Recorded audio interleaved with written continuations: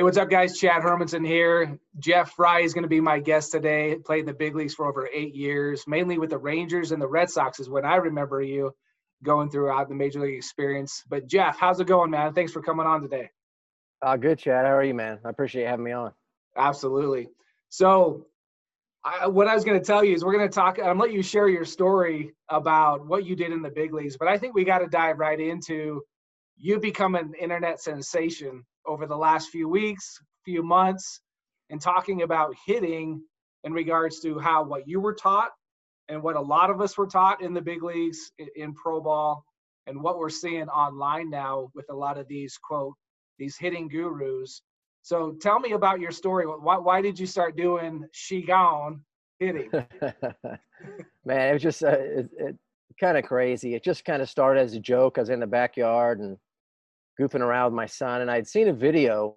There's 2 or 3 scouts that I talk to on a daily basis. We're kind of on a little group text, and we all played, and we all good friends, and we send each other these silly videos that we see. At least we think they're silly videos of what people are, teaching kids nowadays. And so I imitated one on the video, had my son film me, and I put it on Twitter, just goofing around.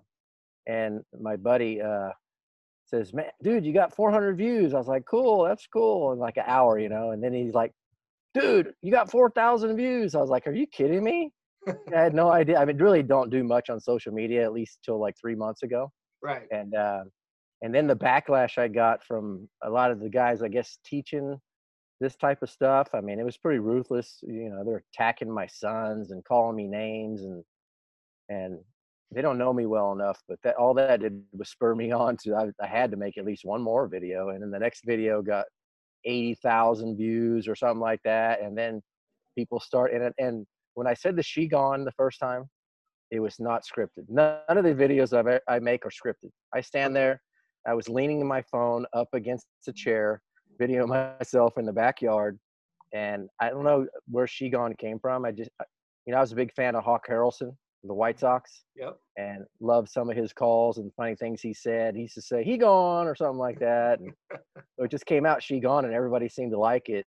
And now it's like it's taken on a life of its own. Yeah, it's been funny. I mean, if you sit there and follow, you have channel. Is it your own page now on Facebook? Where can people follow all these videos? Well, hopefully by tomorrow we'll be have our Qigong hitting website set up.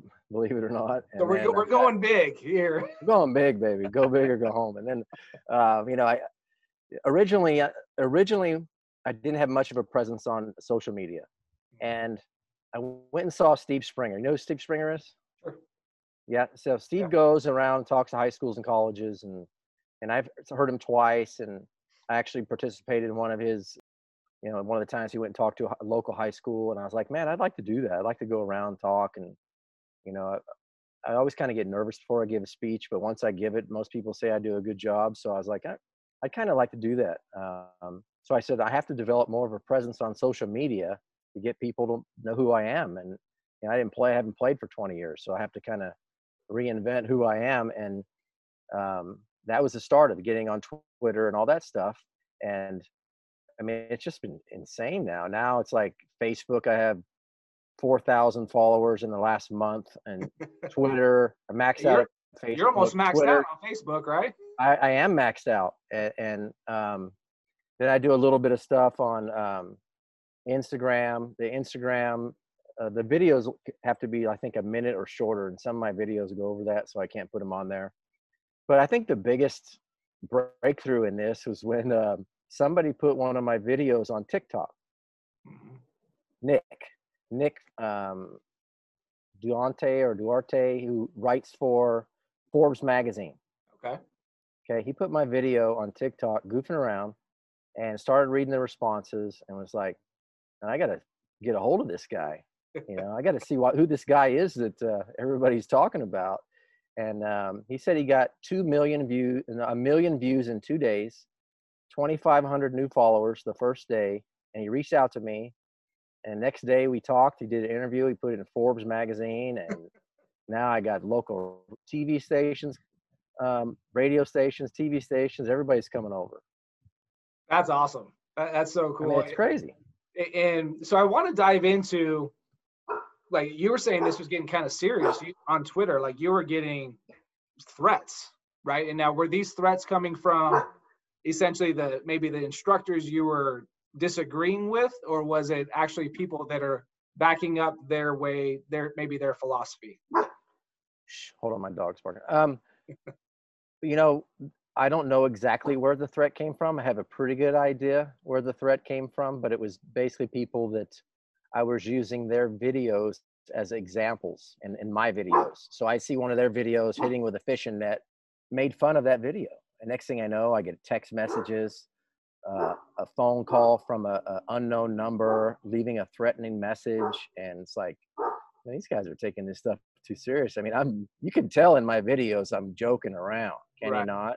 And they can't take a joke. And then when they start, you know, it's not just me. I mean, there's a lot of former players that have participated in these conversations with these guys, and it's all they're doing is trying to belittle guys that played in the big leagues like we were all terrible, and none of them ever even played professional baseball. I mean, it's absurd.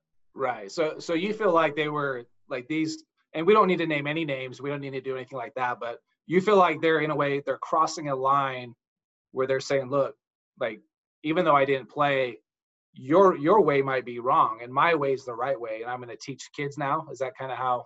Yeah, that's what they're teaching, that what we did is wrong. The game, we both know that the game has changed. It's more of a, you know, all or nothing type of game now, and guys are just trying to lift the ball and hit home runs and either walk, strike out, or hit a home run. It seems like it's kind of the way, the trend of the game, which is a lot different.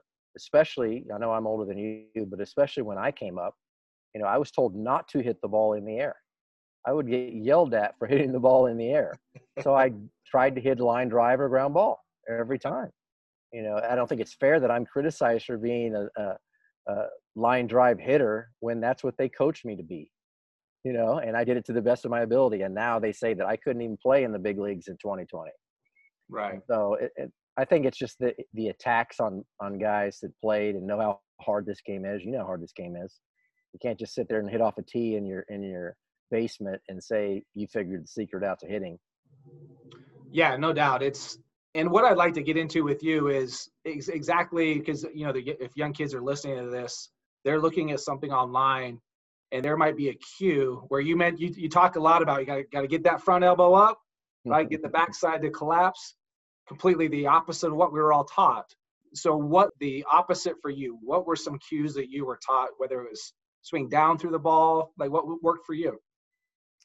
Well, I think we over-exaggerate. I hear a lot of stuff about chopping down the ball. I used to use that when I was coaching my kids in Little League. It's like you're chopping down like you're chopping a tree just to get that motion of them swinging down through the ball, when actually you're not trying to cut the ball in half. Right. You're just trying to create, at least in your mind, the idea that your hands are high and you're swinging down through the ball and keep your bat in that zone as long as you can and then finish high. In the videos, it's doing the complete opposite, obviously, except a few of them I said, well, this is actually how I did it. Let's see if this works, as right. opposed to drop and collapse and, lift and separate and just swinging for the fences. I mean, I can understand how a guy who's, 6'7", 270 pounds wants to hit the ball in the air every time, but it wouldn't work for me at 5'9", 160. I'd had a lot of flyouts and I'd have been a 4A player. Right. Yeah, that's what's kind of interesting about it, and why I think we need to start having more conversations about it, because kids are watching. And video is so accessible to these young kids. I have a kid that's 17, and I work with a lot of kids. I'm a scout now, and we talk about it. And I think it's a conversation. And most of the old school guys that I spoke with, I just spoke with Aaron Rowan the other day. He's really upset with one of the online coaches. It's kind of been going off on him. But it's interesting that when you start diving into bashing or tearing down a big leaguer that played in the big leagues for a long time and saying you're completely wrong with what you did and you had as much success as you did, we're now at a whole new level. Oh, yeah. Yeah. I mean, the saying, you can't big league a big leaguer, right? And, I used this example the other day. When I was in the minor leagues, and I was around big leaguers, like my first big league camp, I was afraid to talk to those guys. Yeah. I was like, I'm not even like allowed to talk to those guys. Those guys are up here. They're at the level that I hope that I can get to someday. But until then, I mean, I'm just supposed to just keep my mouth shut and sit on the bench and do my job. And hopefully one day I'll turn into one of those guys. But to see guys, that didn't get out of D2 college telling big leaguers who played 10, 12 years in the big leagues that they're no good. And that's just kind of crazy. Yeah. So I remember you mostly from playing with the Rangers and the Red Sox, and then I think later you were with the Blue Jays and the Rockies. But on those teams, so let's talk about the Rangers. You played with, I'm assuming, Rafael Palmeiro, Juan Gonzalez, and Ivan Rodriguez, right? I'm Yep. sure you discussed hitting with those guys. What did those guys do? Oh, I mean, we were all different. And I mean, those are just a few of the guys I played with the Rangers. I mean, Julio Franco, Palmeiro, Juan Gonzalez, Ruben Sierra, Pudge Rodriguez, Dean Palmer. That's a squad right there. I mean, we were one of the best hitting teams in baseball, and everybody did it different. Juan Gonzalez was the best RBI guy I ever played with. If there was a guy on base, you knew Juan Gonzalez was going to drive him in. And Ruben Sierra had a huge leg kick, and Pudge had a leg kick, and Palmeiro just had a little toe tap, and Will Clark, we all remember Will Clark's famous cape swing, and Dean Palmer was the natural man. He had the quickest hands I'd ever seen. And I mean, everybody, Julio with his crazy batting stance. Mm-hmm. So everybody did different, but everybody was in a good hitting position when the ball was in a strike zone. And one of the things that I tell people all the time, and I don't think they really understand this when they ask me my theory on hitting, was like, I looked for a fastball and I tried not to miss it. You see so many guys who foul off their pitch. Yeah. I mean, I was such a good contact hitter that usually it kind of worked against me at times, because sometimes I would swing at a bad pitch and put it in play when I should have not. I should have swung and missed, but I was so used to trying to make contact that I would, maybe a slider low and away and I'd roll over it, where I'd have been better off just swinging and missing and still hadn't had a chance, But I mean, generally, if I swung, I hit it most times. Yeah. So when you started, I think one of your best, kind of my favorite part of your whole video system is your paper certified hitting guru. Yeah. And I love how in some of your videos it falls down, right? It's so awesome. So how many videos have you done? And then how many do you plan on making more? Like just whatever comes to mind with your creativity? Yeah, and the certified hitting guru box is actually a litter box. We found a feral cat about a year ago. Now he's a member of our family, but my girlfriend also uses it as a mop bucket. So it's multi-purpose.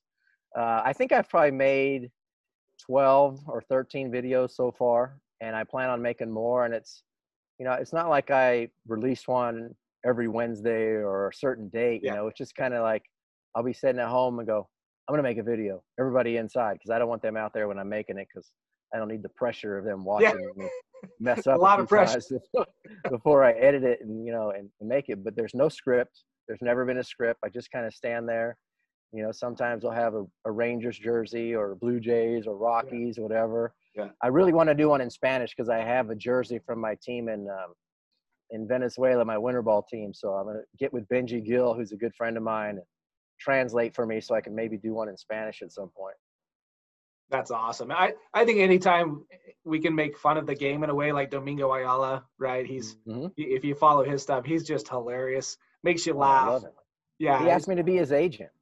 Did he? Oh, great. Yeah, about 5 years ago. I saw him at the winter meetings, and he had his white and red and his long sleeve T-shirt, and he was walking around in his uniform at the winter meetings. And at the time, I thought, when my kids were in Little League, I was like, every time, pop the chain, all this stuff. And Domingo was so popular, but then it seemed like there was a lull where he wasn't as popular. I thought maybe it was going away. So I was like, I don't know, man. I got to focus on the players I represent and not go into an avenue I know nothing about. So Sure. So let's talk about that. So you're now an agent. Tell us, how did you get into becoming an agent? Well, when I retired, I really wanted to stay in the game. I had opportunities in scouting.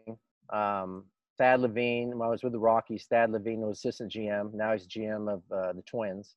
He called me up after the season, after my last year, and says, "Hey, you have any interest in scouting?" And I was like, "I don't know, maybe." And what do you got in mind? And I said, "How many days a week would I have to be at a field?" He said, "Probably 6." I was like, "No chance. I can't do it." And then Sandy Johnson, who was with the Mets, used to be the Ranger assistant GM, said if I ever wanted to get back on the field and coaching, give him a call. Man, riding those buses in the minor leagues, man, it's just, you played as long as I did, 15 years. I don't know that I could go back and do that and be 100% into it. So I had an opportunity to become an agent, and I did it. And the reason I did it was because I kind of felt at the end of my career, my agent bailed on me. And he was my agent. I had a couple agents.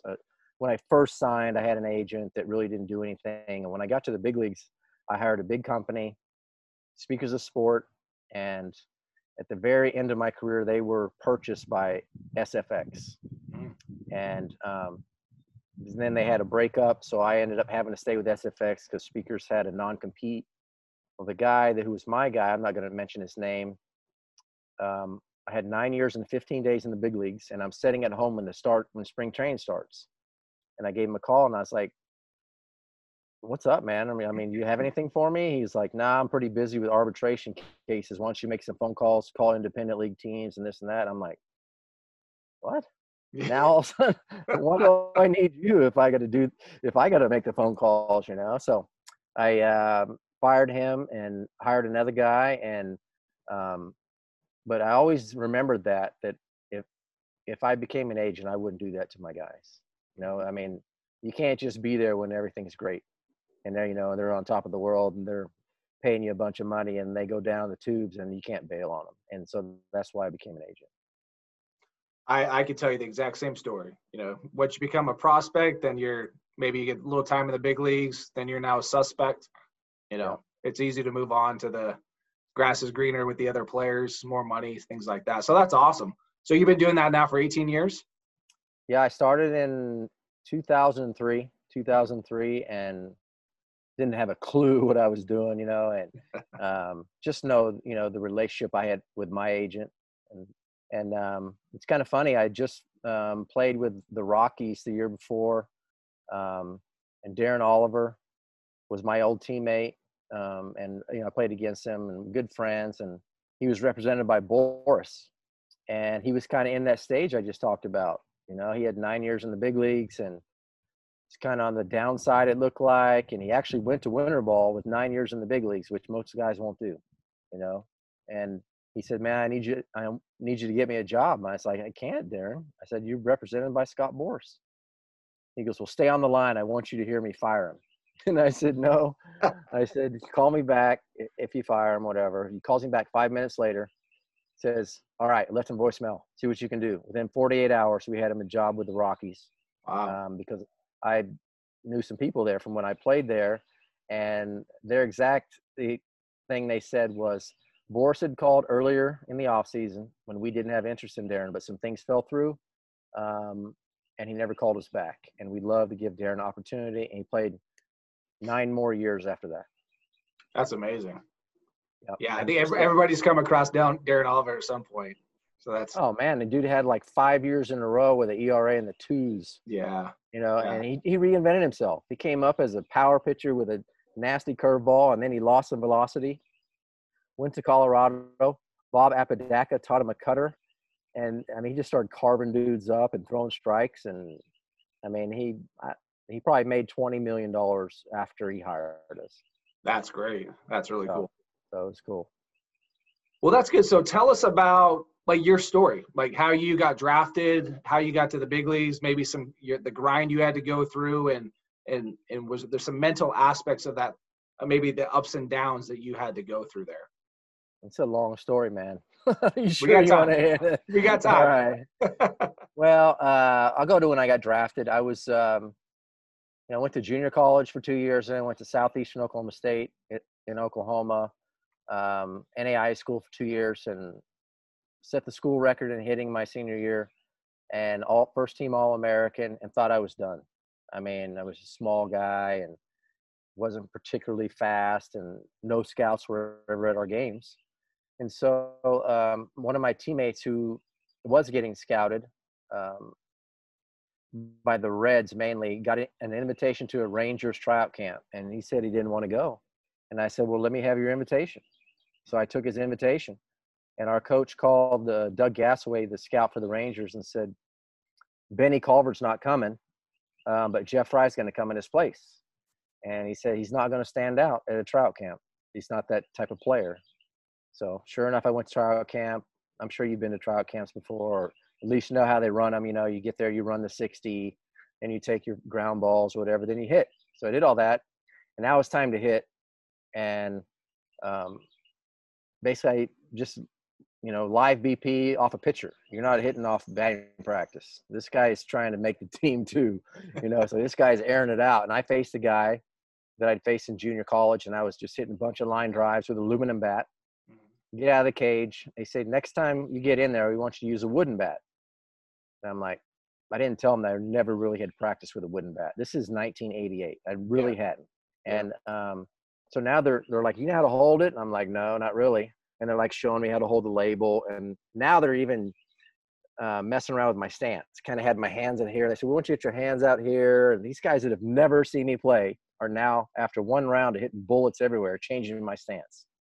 So now I get back in there against another guy, and I was uncomfortable. First pitch I took because I was uncomfortable. Next pitch I hit in the parking lot, and just crushed this guy. And then and I was just like, what is going on here? You know, I mean, I hit 9 home runs that year in college, but I'm not a home run hitter. Now they say, all right, we're going to let you face one more guy. This guy just got released by the Reds, this 6'9" right-hander, those low 90s. And I get in there and I take him deep too. And now there's probably 50 or 60 guys at this tryout camp, and the guys who are also trying out are coming up to me and like patting me on the back and saying, I mean, it was obvious that I was just having the incredible day, you know, and the day of my life, you know, at the right time. And so now they say, hey, we want to invite you to Arlington Stadium in 2 weeks for our next tryout. I'm like, cool. So I go back to school. It's a weekend, go out on Lake Texoma, skiing behind Dennis Rodman's boat. Rodman wasn't actually there, but the family that took him in, I'm sure you've seen the 30 for 30, took him in. We were friends with them, and so they had his boat. We went out on the lake skiing. The rope snaps out of my hand hits the ski, busts my fingers open. I have to go to the emergency room and get stitches through my fingernail and the tip of my finger, and they glued my middle finger, my left hand. And I told the doctor, I was like, man, I got a tryout in a week. Yeah. He's like, you're not going to be able to go to that. And I was like, okay. So he leaves the room. I go through I'm not proud of this, but I go through his drawers. I steal some gauze pads and some rubber gloves, put them in my pocket. I said, well, thanks a lot. And I left. Went back to school. I think it was about a week till the tryout. I couldn't practice. Show up in Arlington Stadium, did the running, the ground balls. The ground balls were killing me. Every ground ball. I mean, I had stitches through my fingernail and the tip of my finger, and I had it wrapped up with gauze, a rubber glove, and a batting glove over that. So I ran the 60 with a batting glove on. Okay. Apparently they didn't notice, but when I was taking ground balls, every ground ball I caught was killing my finger. And I'm like, how am I going to hit? You know? Right. So now I go get in the cage. First swing, the bat flies out of my hand. It's top of the cage. I pick it up like it's nothing. I get in there, hit a couple more swings. They could tell I'm not swinging like I was. And they call me out and they're like, what happened? I was like, man, I hurt my hand water skiing. They're like, let's see it. So I take off my batting glove, the rubber glove, the gauze pads, and they see that I have the stitches through my fingernail. And they say, well, obviously you want to play pretty bad. They said, go home, get your hand ready. We're going to draft you. And then they drafted me in the 30th round, and I signed for $2,000. So big money. Big money. Getting out there. Yeah. Yeah. Yeah. Got That's my girlfriend awesome. some tires, and I think there was no money left after that. Yeah. How am I going to get to my spring training site, right? Yeah, thank goodness I had to fly to beat Montana. That's really cool. Okay, so now you've been drafted. How old were you when you got drafted? I was 21. 21. And then for our listeners, you mentioned you're not a very big guy. What's your size? 5'9". I really played 5'9", 160. Okay. So 5'9", 160, you're hitting tanks, you're hitting line drives all over the place. Probably, when you get into pro ball, did you notice right away, like, man, these guys are pretty big? Was there any like, maybe I Yes. don't belong here? Was there any of those thoughts? Yeah, a lot of those thoughts. A lot of those thoughts. I mean, I thought I was one of the worst players on our team the first year. I mean, all these dudes are hitting 350, and I had to learn how to hit with a wooden bat. I bet I broke 30 bats my first year in short season. Did they not have bomb bats then? No, we had pro stock. We'd get a bat order and it'd be like a Tony Gwynn 32-inch model, and then like a P89 34, and you had to just whatever you could scavenge, and that's what you used. And no your own bat orders and none of that kind of garbage. And I ended up going that year at one stretch 0 for 37. Wow. And I was like, man, I don't know how much longer I'm going to be here. Right. And then I ended up, kind of figuring it out a little bit, and ended up hitting 286 my first year in short season in the Pioneer League, which honestly is not that good. I mean, we had guys hitting 390, and so next year go to spring training. Our other second baseman that was on our team in Butte, he was a higher draft pick, left-handed hitter, really good hitter, not as good defensively and not as fast as me, but he could hit. Okay. And so going into low A ball in Gastonia, he's the starting second baseman. And I'm the utility guy that only plays second. Honestly, I played a little short in college, but right. I mean, I didn't have the arm strength to play Not a short. True utility guy? No. And I was like, what kind of utility guy only plays second base? I play short? Yeah. So first game of the season, our starting second baseman breaks his finger on a throw down to second base, stolen base attempt. I step in and lead the league in hitting. Nice. Won the batting title. Next year, then I get to go to instruction league for the first time. Okay.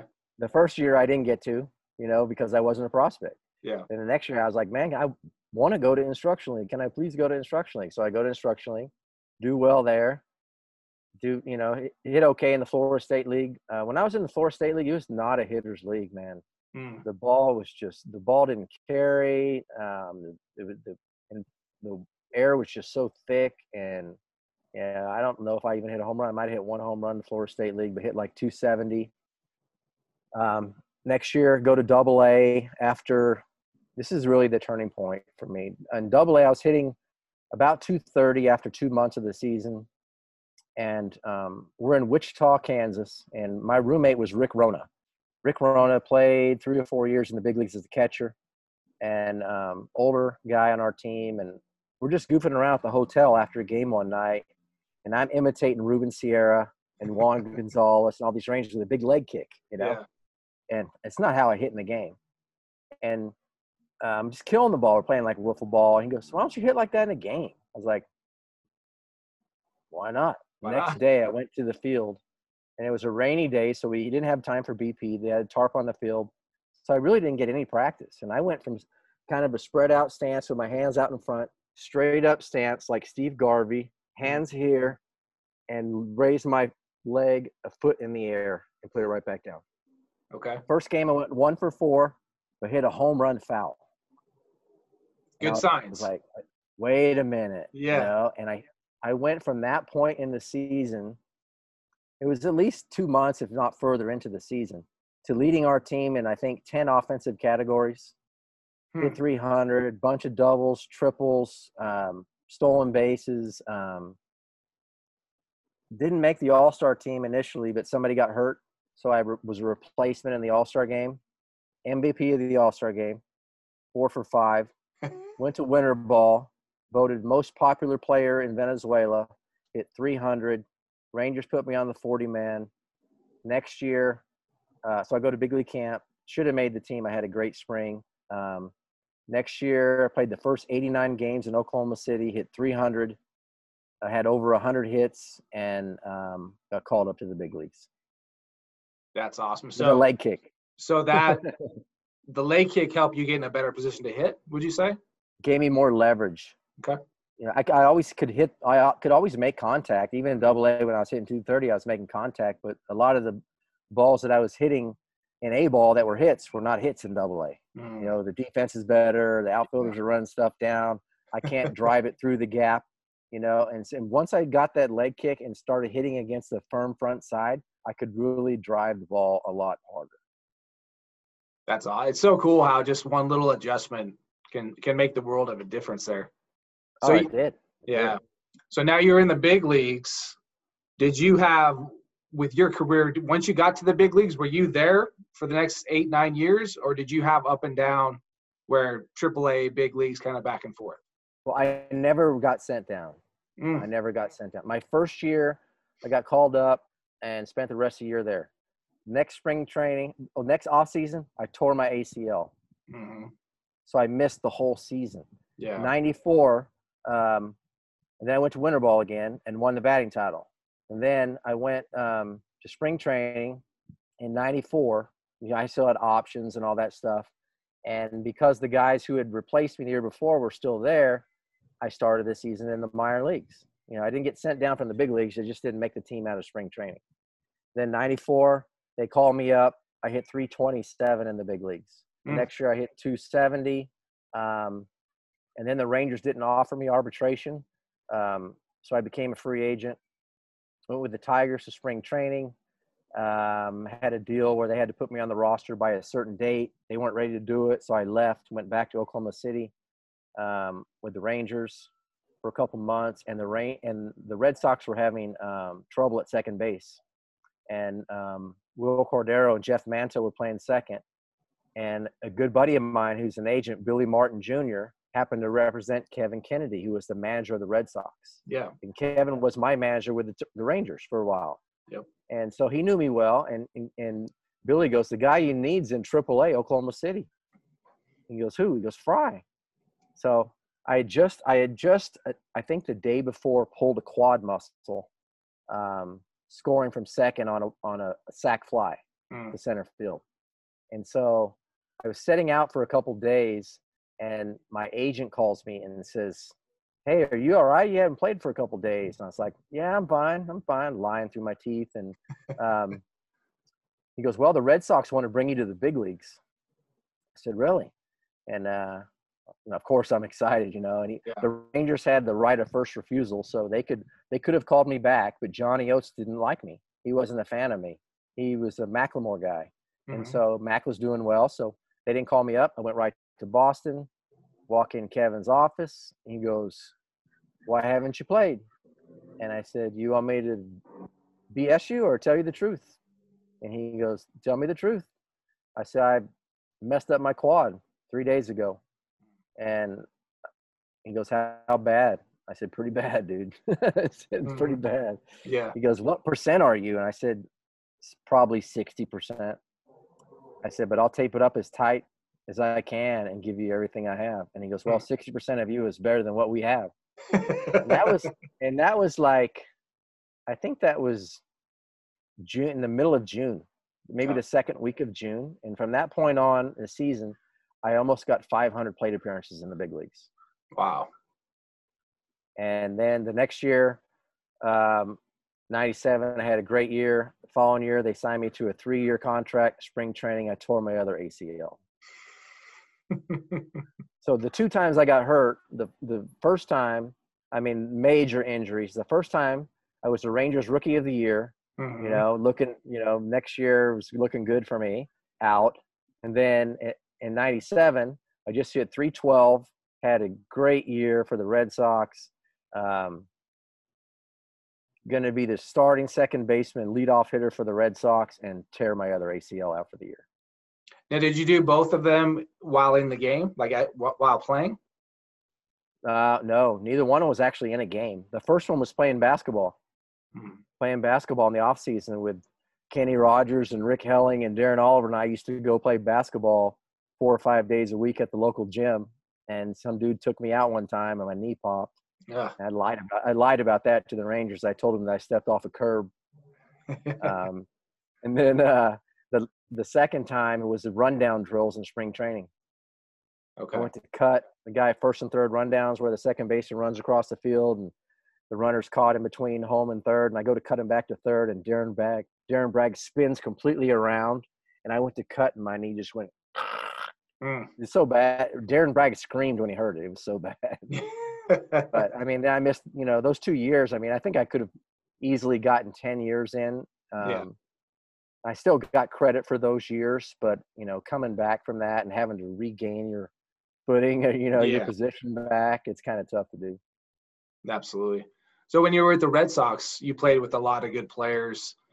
What kind of conversations did you have with maybe some of these big names about hitting and maybe approach and maybe mental approach? Really very little, man. I swear. I mean, you'd think there would be a lot more conversation about that stuff, but we all just did different things. Yeah. The one guy that I remember talking to me about hitting all the time was John Valentin. And Val was just so cerebral about this. And he's like, you knew when Val was coming toward your locker that you're about to be sitting there for 20 minutes hearing about Val's 4 at-bats. Okay, so my first at-bat, I was thinking, trying to go bridge right here first pitch, but I was thinking he might throw me a slider, and it's just like, all right, you don't want to be a jerk, so you sit there and listen. But I never really talked much to my teammates about hitting. If I was in a funk, I'd go to Jim Rice, or I'd go look at some video. And I mean, I had some great hitting coaches over the years, Rudy Jaramillo, Clint Hurdle, Jim Rice, and I didn't totally agree on hitting philosophies, but I loved him as a coach. Yeah. But really not a lot of just sitting around. I mean, the guys that I played with, I played with so many great players that they all just did it different. One of the examples I use in 2000, I got traded to the Rockies from the Red Sox. And I was playing with Nomar in the American League, who won the batting title in the American League that year. Nomar was incredible. Nomar, I've never seen anybody hit like Nomar. Nomar could hit a first pitch, anything. Knuckleball, slider, get me over curve, cutter, sinker, fastball, like he knew it was coming. And I've never seen anything. He was always up there hacking first pitch, right? He wasn't trying to walk, I can tell you that. Yeah. And then I go to National League to the Rockies, and Todd Helton hits 372 and wins the batting title in the National League. And Helton was completely opposite. Helton was hunting for a fastball, and he was thinking, left-handed hitter, so he's thinking left center. He hit the ball better the opposite way, better than anybody I've ever seen. A left-handed hitter, maybe Mo Vaughn, but he was just, you threw him a fastball middle away, up and away, he's crushing that thing over the fence in left field, and just two completely opposite approaches. And that's kind of my argument with what's going on social media. Right. Because what I'm seeing is these guys teaching a swing. Now, I don't know if nobody ever talked to me about my swing because I never really failed miserably to where they felt like they had to change it, right.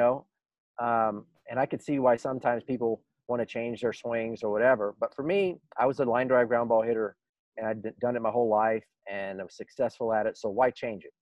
Okay. But now I hear them talk about the swing. And you can watch a game, a major league game, and you're not going to see two guys hit the same. And somehow they're all successful, or they wouldn't be playing on TV.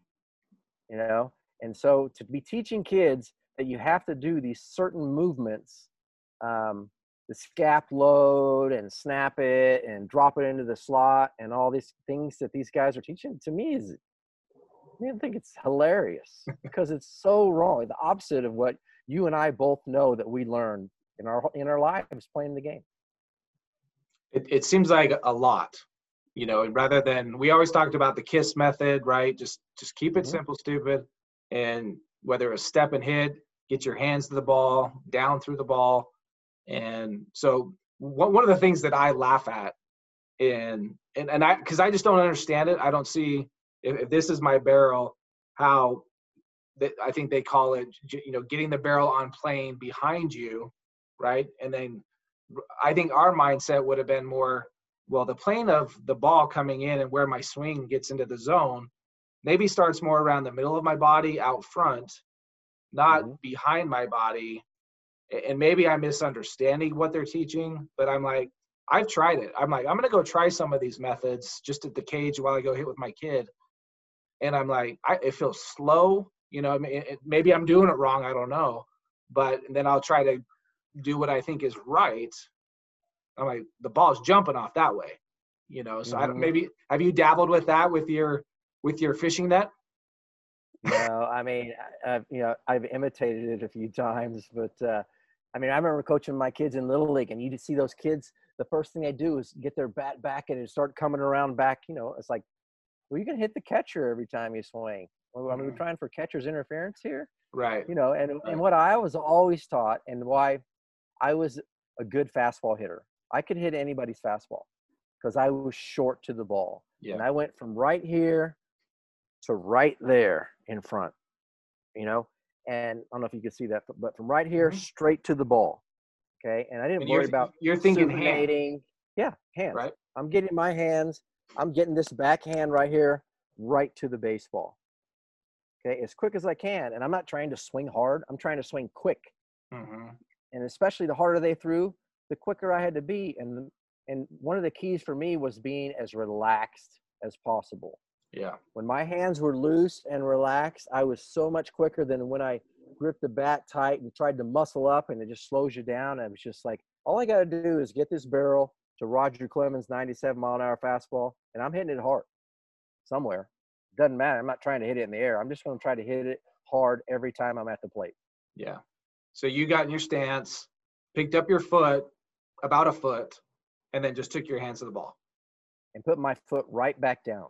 Yeah. So I mean, you're not I going look at I've been goofing around with some of my old videos and stuff because I love putting them on Twitter and messing with these guys, telling me how crappy I was. So here the last couple of days, I've been doing that a lot. And a lot of the mistakes I see where I make is when I'm going forward, Yeah. but I had good hand-eye coordination. So a lot of times when I'm going forward, even though I'm going forward, my hands are still staying back.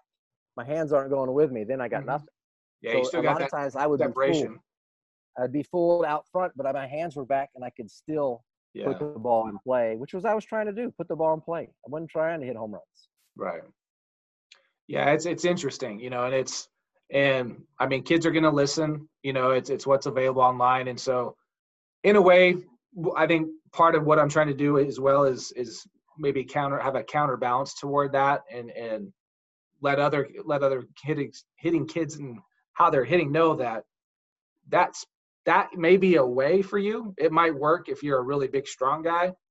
But I mean, I'm a very average sized player. I was 6'2", about 190. I mean, there's Wish guys that are, I was that average. yeah, but you know what I mean? Like now there's 6'4", 240 playing center field, and Mike Mm-hmm. Trout, 6'2", 240, just flying all over the place. Yeah, runs a 4-flat to first from the right side. Yeah.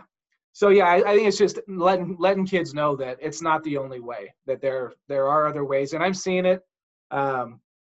I think if you go to a batting cage and you see more of a professional that played at a higher level, probably is teaching what you and I know. And Mm-hmm. and I know guys here locally. We have guys like Bill Madlock, Mm-hmm. Mike Easler. These were big Oh league yeah, hitting yeah, coaches, yeah, right? The and hitman, great hitters. great hitters. Plus they know it, right? And Mm-hmm. teaching what you and I know. So I think it's just important to let these kids know that, hey, that's probably not going to work. Trying to hit the ball up in the air as a 7, 8, 9, 10-year-old might not be the best approach here. Let's just learn how to hit first. Right, and I'll tell you one thing that's come out of all this. Two things really. I've connected with so many of my old friends and teammates through this thing. Real cool story I'll tell you real quick. There's one other thing I want to tell you about what's come out of this, but I'm good friends with a guy named Colonel Craig Flowers. We met, kind of a long story how we met, but anyway, he's on the Twitter, and I have another friend of mine that I played college ball with that's on the Twitter deal.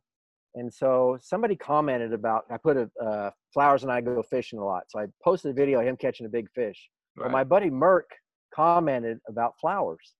Come to find out, they both grew up in the same part of New York, kind of out in the country, and they played against each other. Merck's brother played against Colonel Flowers. No way. And so now they've communicated. I gave them each other's numbers, and now, they grew up in the same neighborhood and remember all the guys who were the best athletes in high school and stuff, and just little stuff like that. Yeah. It's kind of cool that's come out of this. But the other thing is the outpour from high school coaches, college coaches and guys in pro ball, even some front office executives that have reached out to me and said, thank you for doing what you're doing. There's a problem in our game. There's too many guys in this game coaching at the professional level that have never played, that are messing guys up. They don't last very long, but there's guys who played this game who would love to be coaching that aren't coaching right now because they can't get jobs. And some guy who teaches biomechanics or this and that is getting paid $300,000 to coach in the minor leagues when we know minor league coaches make $50,000. Yeah. Guys that played 10 years, and it's like, that's part of the problem. But also these college coaches are saying, listen, we fight this battle all the time. See, our guys, we get them locked in. They go home for Christmas break. They go work with one of these hitting gurus. The next thing you know, their swings change. We got to fix them, or they never recover, never get back to where they are. And in their minds, these guys are ruining kids' swings and ruining their approaches to hitting because they're all thinking, well, now we all got to hit home runs. And, I mean, not everybody's a home run hitter. Well, let me give you an example, because we have different machines now, because this just kind of helped trigger my mind on what you just said. You and I, when we went to the cage, we went to get our work done, right? We took our swings, whatever our routine was, we felt good about it. Now they all have iPads, they all have machines that measure every single swing that they take from the batting practice pitchers throwing. They hit a ball and then they look up at the screen. Oh, sweet, 25 degree launch angle. I just hit it 420 feet. Awesome. That was against a BP pitcher. When you take that same approach into the game, now you're looping up through, the ball goes over your bat and you never make contact. That's why you're hitting 180. Right. Yeah. Right? I mean, they're teaching the groove. You've heard this term. They're teaching the groove swing. Yeah. Okay. Put the tee on the middle, put it about 3 foot, and then crush every one of those. And if the pitcher throws it there, you got a pretty good chance you're going to hit it hard. But the pitcher's job is to not throw it there. And the higher you get, the less frequently they're going to throw it there. And we both played with guys who had beautiful swings. I mean, I'm not going to name guys that didn't make it or that had just picture perfect swing. You're like, man, I wish I had a swing like that. But then when they got to the highest level, they couldn't hit. And you see guys with goofy looking swings. Look at Hunter Pence. Right. I mean, and he just finds a way to get the barrel of the ball, and that's all you have to do. Get the barrel of the ball consistently, hit the ball more consistently hard than anybody else. Yeah. And they're going to fall in. You said the groove swing, that's literally a checkbox, and we're scouting players in the hitting category. There's a groove checkbox. And I'm checking that more recently than I have in the past, and I'm noticing for me, and I had a crappy big league career, but I did a lot of good positive things in the minor leagues, had some swing changes, things like that. But I wanted to always make sure I could handle the high fastball. Right. And so if I'm swinging up at all to the baseball, I would never be able to handle a high fastball.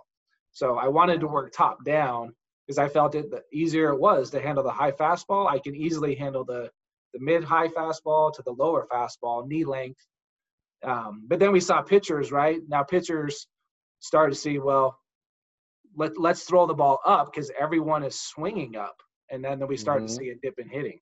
So let me ask you this. As an advisor, I'm assuming you have quite a few position players. Do they come to you and ask you, hey, Jeff, you hit this way. I'm being taught this way. Are there any issues there?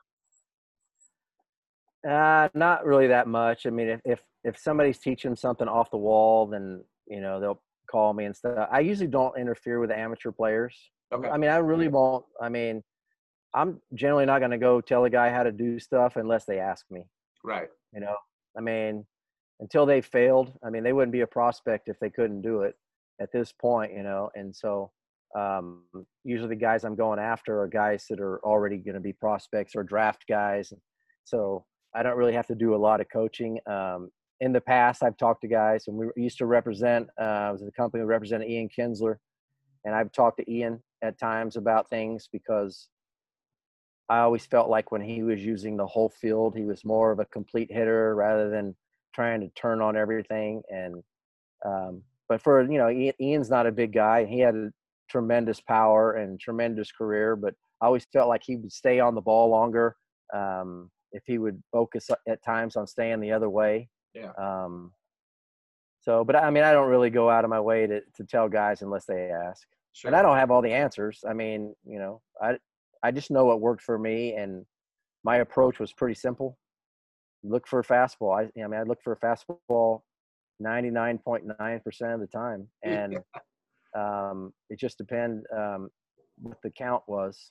I would change my approach with 2 strikes to still looking fastball, but now I'm going to cover middle away. And if you throw me your best fastball, I'm going to hit it to right center, or at least think I am. And then that way I can stay back long enough to hit the off-speed pitches. Yeah, no doubt. And that's what we've all been taught, right? And it's when you kind of start to learn, when you teaching that to, say, young high school age kids, they still, their mindset is, I'm looking middle in. I'm going to try to pull it down the line because I want to hit a homer to left field, obviously if you're a right-handed hitter. And it can work a little bit. Some of those big hitters get up on the plate and they can turn and burn. But, man, as soon as they get to college and they're not really that complete hitter yet, they start to see a lot of failure at that next level. And then they're kind of shrugging their shoulders. They're not sure, man, do I suck this bad or do I just not know how to hit? Right. I was lucky because I always hit the ball the other way. Even in high school and college, I rarely pulled the ball. And so when I got to pro ball, it was really weird, man. It was like now I could turn on pitches inside that before I was inside outing to the opposite field. And I don't know. I mean, and the funny thing is nobody ever told me to start doing that. You just kind of react. I mean, that's the thing about hitting is it's a reaction. Yep. Okay. And you can say whatever you want about all these keys about loading this and doing this. When the ball is on the way, you are reacting. You don't have time to think about all this other garbage. Okay.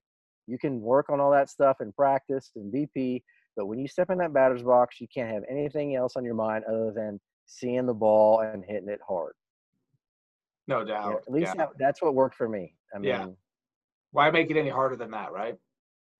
Right. And now we're just, we're overcomplicating things, I think. And guys who played pro ball not many of them have crossed over to the side where they believe in all this new stuff. Some of them have, but for the most part, the guys who played this game at a high level are teaching what they learned and what worked for them. Maybe a few adjustments here and there, but not overall revamping to where you're going to completely, drop your elbow in the slot and snap it. That's the thing. Snap it. I mean, that snap it thing when he does like this, I was like, how can you hit him? Yeah. You have no power. So your front knob's going to go straight up that way, right? Yeah. I mean, can you believe some of these things they have? A fishing net. They've got a spatula. They've got the PVC pipe. So let's talk about that. So back to your videos. So are you basing some of that your material? Like I've seen a guy with literally a fishing net. I've seen the PVC pipes kind of working your posture. There's some things that in a way make sense, but like, does that really happen in the swing? So tell us about that. Yeah, I mean, basically all the videos I've made pretty much have been things I've seen, except for the plunger.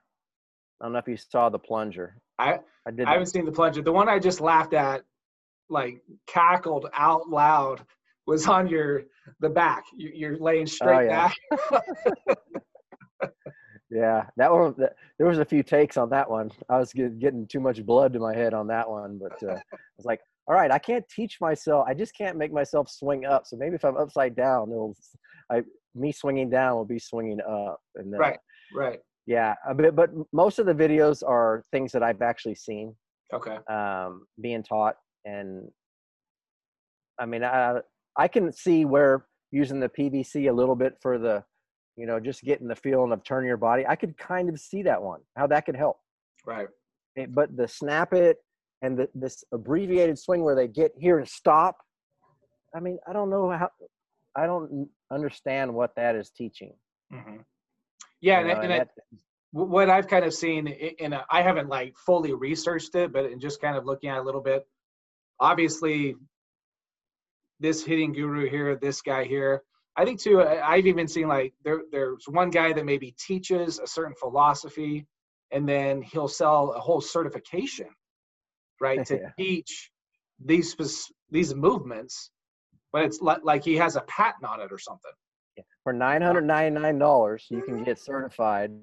You know what I mean? It's comedy. I mean, you can be Driveline certified, Rapsodo certified. I love Marvin Freeman. He's always like, "Hey man, I played 10 years in the big leagues. And I've been giving lessons for 20 years. How do I get certified?" You Right, know? right. I mean, Well, one of the things I've noticed, we've seen Christian Yelich just start to mhm. go off. And I think I'm good friends with a scout here that works for the Brewers. And we talked about, he really, once he got to the Brewers, he didn't make a whole lot of adjustments from the Marlins to the Brewers, rather than he actually, from my understanding, he was conscious of, he wanted to be a little bit flatter to the baseball, right? Which Mhm. would interpret us that it's going to go this way, not completely down and up and through. So the result of that has been, dude, you're an MVP, right? Almost twice. If he Yeah, hadn't got hurt. yeah, yeah. No, it's interesting, and I've seen videos with Mike Trout. He did one with A-Rod, and Mike Trout talks about, if you were to watch him on video, it doesn't look like he's swinging down to the ball, but when you take your stride, right, and your body starts to open, and you start to swing down, if that's your thought, your hands are just going to the ball. It can give off that illusion of, no, oh no, he's dropping his back shoulder, trying to get on plane up through the baseball, when all he's doing, he's just trying to hit down through the baseball, and he's just turning and going through it. So Mhm. they're trying to teach off of what they're seeing, and you and I would say, well, I'm my approach, my thought is to go down through the baseball. That's what I feel.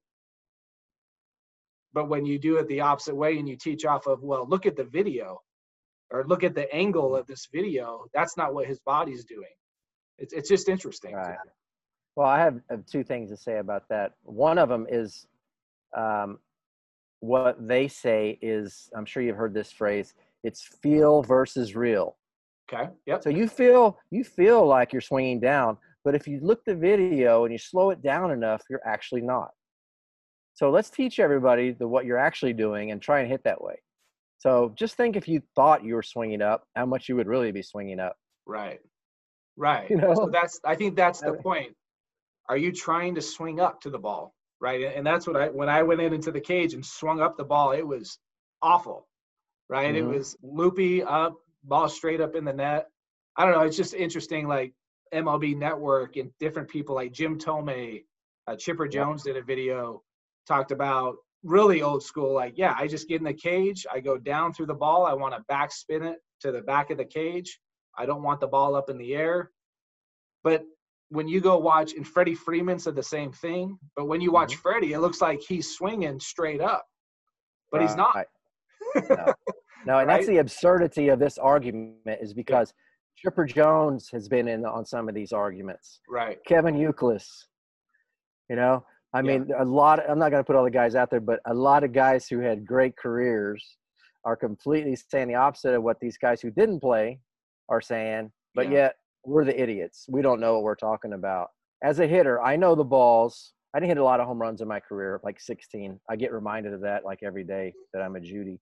Um, but I can tell you some of the balls that I hit the best in my career were balls down and in that all I did was drop the head. Mhm. You just react. Okay. I'm not looking down and in. I'm looking middle away, and the guy comes in and he doesn't have enough velocity, and I drop the head and hit a homer or smoke one down the line. Okay. That, to me, that's what they're teaching. Okay. As long as these pitchers are throwing the ball down and in on you and you're dropping down there, you got a good shot at hitting the ball hard. But the problem is, at the big league level, they get you out away. Everybody's pitching away. They come in sometimes, for effect, but they're getting you out away. So why are we teaching everybody to swing on the pitch that's down and in that you just react on, and try and mold our swings around this one particular swing path. It Yeah, I doesn't mean, make sense to me. yeah, I mean, and even I think big league pitchers would probably admit too, like it's really hard to throw 3 or 4 fastballs on the inner half, in a row. Plus, I mean, I know the ball's a little livelier these days than when we played, but pitchers don't want to go inside unless they got some serious gas, Right. because those are the pitches that ends up in the seats. Mm-hmm. Those pitches away, the guys might get base hits, but generally they're not hitting them out of the ballpark. You miss in, you better freaking miss way in, or dudes, who have power are going to do some damage on you. So pitchers, all the way back from when I played, I mean, the guys who I least like to face are the guys who would pitch inside. Yeah. Because that's how they got me out consistently. That's why in a lot of the videos that I've posted, I'm way off the plate. I didn't even realize I was that far off the plate a lot of times, but it's because I knew I could cover away. But the pitch that gave me trouble was fastball in on the hands, or fastball two-seamer running in on me. And I broke a lot of bats on pitches like that. So I figured I'd take that pitch away from these guys, make that inside corner the middle of the plate, and the outside corner I could cover to the other way, and so, I mean, that's just kind of the thing that I didn't realize I was standing, looked like 3 feet off the friggin' plate. Some of these videos of it. When you stood off the plate, were you a diver? Did you dive in a little bit? A little bit, but I moved around the box. Okay. Normally I would if I'm leading off the game, I'm going the very back of the box as far as I can get back. I figured the farther I get back, the more time I have to see the ball. Okay. Now, if a guy had a nasty curveball that would break kind of out front, I would move up in the box. If the guy was a Scott Erickson type guy who threw a bowling ball sinker, who almost broke 3 of my bats in one game, by the way, I would move off the plate. Okay. If I'm in a hit and run situation, or a situation where I need to hit a ground ball to the right side, I'm moving off the plate, because I know they're going to try and pitch me in. Well, I got to take that away from them. So I know I can hit that pitch to the right side as long as it's not too far in. If it's too far in, I know it's a ball because I'm off the dish. Right. Okay. So that's awesome, man. I bet a quarter of my hits were through the 4-hole. Yeah. So would you get shifted if you were playing in today? Would they have quite a shift on you? I think they would. I mean, some teams shifted me in the outfield, not so much in the infield. If there was a real hard thrower on the mound, I remember hitting a line drive in old Comiskey Park off Roberto Hernandez, who threw mid to upper 90s, and I smoked the line drive. Seemed like it was right over Frank Thomas's head, and there's Davey Martinez standing about 3 foot from. I thought I had a triple when I hit it, and he's just standing there, can of corn, But I know the type of hitter I was, that if they shifted on me, I would be able to take advantage of it, because hit and run was my specialty. Let me tell you this story real quick. Mm-hmm. Hit and run was my specialty. With Kevin Kennedy was a manager in Boston, I approached Kevin and I said, "How do you feel about letting me put on my own hit and run?" And he probably never had a player ask him that before. I was like, "Here's the deal." I said, "Runner on first and second. Every single time I come up in that situation, I want to hit and run, because I'm trying to hit a ground ball. If the infielders are moving, I have a better chance of getting that ball through the infield." Right. So he allowed me, with Darren Bragg and a few other guys, Darren Lewis, I would have a sign. If I'm coming up and Darren Bragg's on first base, I go to home plate and I want to hit and run. Doesn't have to be on the first pitch or whatever, but I would grab my cup and I'd look at Braggy, and Braggy kind of look away and grab his helmet. We'd both know that the hit and run was on. And I bet I did it one year 30 times. Wow. In a season. Okay, it didn't work every time, but it worked at a very high percentage. Mm-hmm. And Kevin let me do that until one time I accidentally put it on, and Braggy thought I accidentally put it on, and I didn't, and we screwed it up, and he said, "All right, that's it." But grabbing your cup too much. Yeah, apparently. you know how uncomfortable those things are. But what I would do is, before I came up, I would watch the middle infielders, okay? And I would see if there's a runner on first, who was covering the base, who was shifting over. Right-handed hitter, who's a second baseman shaded toward first, and the shortstop more up the middle. That way they might cross it up on a hit and run type situation. So going to home plate, I knew if I put a hit and run on at least I had, I think, a high percentage of knowing which one of the middle infielders was going to cover the base. And if I thought it was a shortstop, I would try to roll one over to the left side. Right.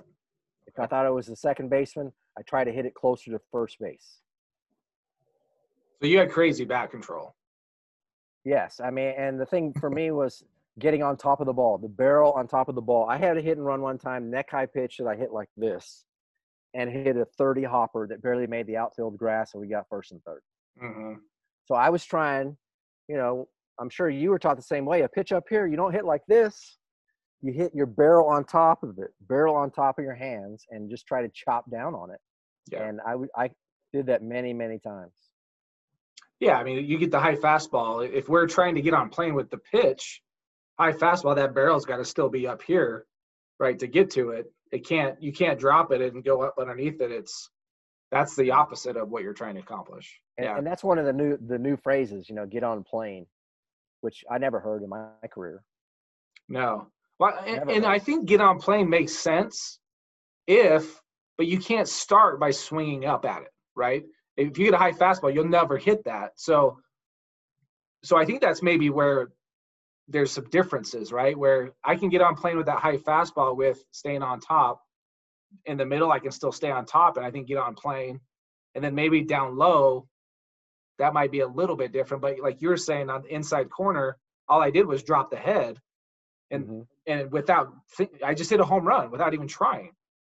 Mm-hmm. So it's right. It's interesting. Yeah. Without even thinking about it. And that's the thing. You don't think about it. You just react. And sometimes they say, how'd you do that? And you're like, I have no idea.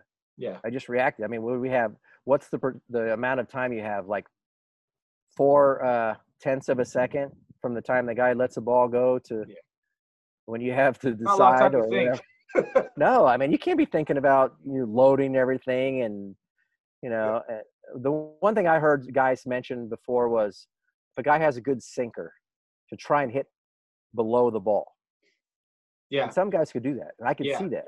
But I never was able to do that. I never tried. I mean, I was just – and that's probably why those guys gave me more trouble than anybody else. I hit a lot of ground balls off sinker guys. But as long as I hit it hard, I had a chance of being a hit anyway. Yeah, and I think that's too where from a mindset in your approach, maybe that's when you do make an adjustment and think, oh, okay, this guy is known for his sinker. Maybe I do need to get I hate launching. I hate that term, but not as much down, but maybe more. I'm going to swing a little bit more up at this pitch than I would normally. And that's cool. That's how you would make an adjustment. I think that makes perfect sense. Right. And you know who gets to do that, right? The guys who are secure in their jobs. Right? Yeah. Me, I wasn't secure in my job till I signed a 3-year contract. Yeah. I was never secure. And so, you know, the guys who are the stars and the guys who are, you know, no doubt going to have 10 years in the big leagues, they can experiment with stuff. When you're fighting for your life every day and you're only as good as your last game, you can't be tinkering around with a whole lot of crap. You got to do what you know and go with what helped you get there. And not much time for playing around. Like, perfect example, spring training. Okay. The guys who are trying to make the team, they ain't working on crap. They ain't working on their new sinker or their new changeup. Yeah. They're out trying to get out so they can make the team. But the guys, you know, that have been there for 8 years and they're number 2 starter, they're working on stuff.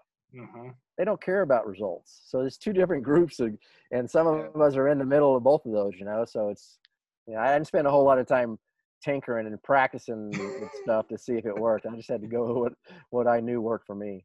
Yeah, you better have figured it out before you got to spring training, right? In the off season. Like, if I'm going to mess with something, it better be now. Yeah. Once you get into game time, you know how it is. Yeah. You're not thinking about nothing but hitting the ball hard and doing your job. No doubt. Well, I have taken up a lot of your time. This has been absolutely awesome. I love hitting. I love hearing from all different kinds of players, you know, different eras. I think you're about 10 years older than I was. So, but I remember watching you and just hitting rockets all over the place. And I think this is so cool in regards to what you've done with Shigon hitting. And so I think it's you can make that a great brand. And you said the website, do you know is that going to be Shigon, like hitting.com, or what are you going to do with anything? That's exactly what it is. And I think it will hopefully be up tomorrow. I don't know if you can see this. You gonna sell some? shirt I'm Yeah. wearing. Are we gonna get some merch? Is that what we're doing? She Gone Hitting t-shirts should go on the market hopefully tomorrow. Beautiful. Shirt right here. I have a gray and a black. That's our Okay. logo. Perfect. Well, we'll help get that out for you. Awesome, man. I appreciate it. Well, do you have any? You got the draft coming up. You got any guys in the draft that could possibly go? Yeah, I pretty good? have. Nah, probably. I mean, when they narrowed it down to 5 rounds, it's 150 players. So A little tough. Yeah. there's over 400 agencies. Yeah. You know what I mean? Yeah. And 24 first rounders are with the Boris Corporation. So Right. kind of slim pickings. But I got a few guys. I don't know. This has just been a messed up deal all around with the virus and these poor guys. My youngest son lost his senior season baseball, and some of my guys lost their seasons in college, and luckily they'll have eligibility come back next year. Hopefully we get back to normal, and we'll see what happens. Good. Well, Jeff, I appreciate your time, man. Best of luck to you in the draft, and like I said, we'll help get this word out, and hopefully we just continue to get the creativity is, I'm sure, going to get crazier and crazier as we go through this. But I appreciate you making us laugh, man. This has been great. You're welcome, man. I appreciate you having me on, Chad. I enjoyed it. Okay, best luck to you. We'll talk to you soon. Thanks. Okay, buddy. All right. Okay.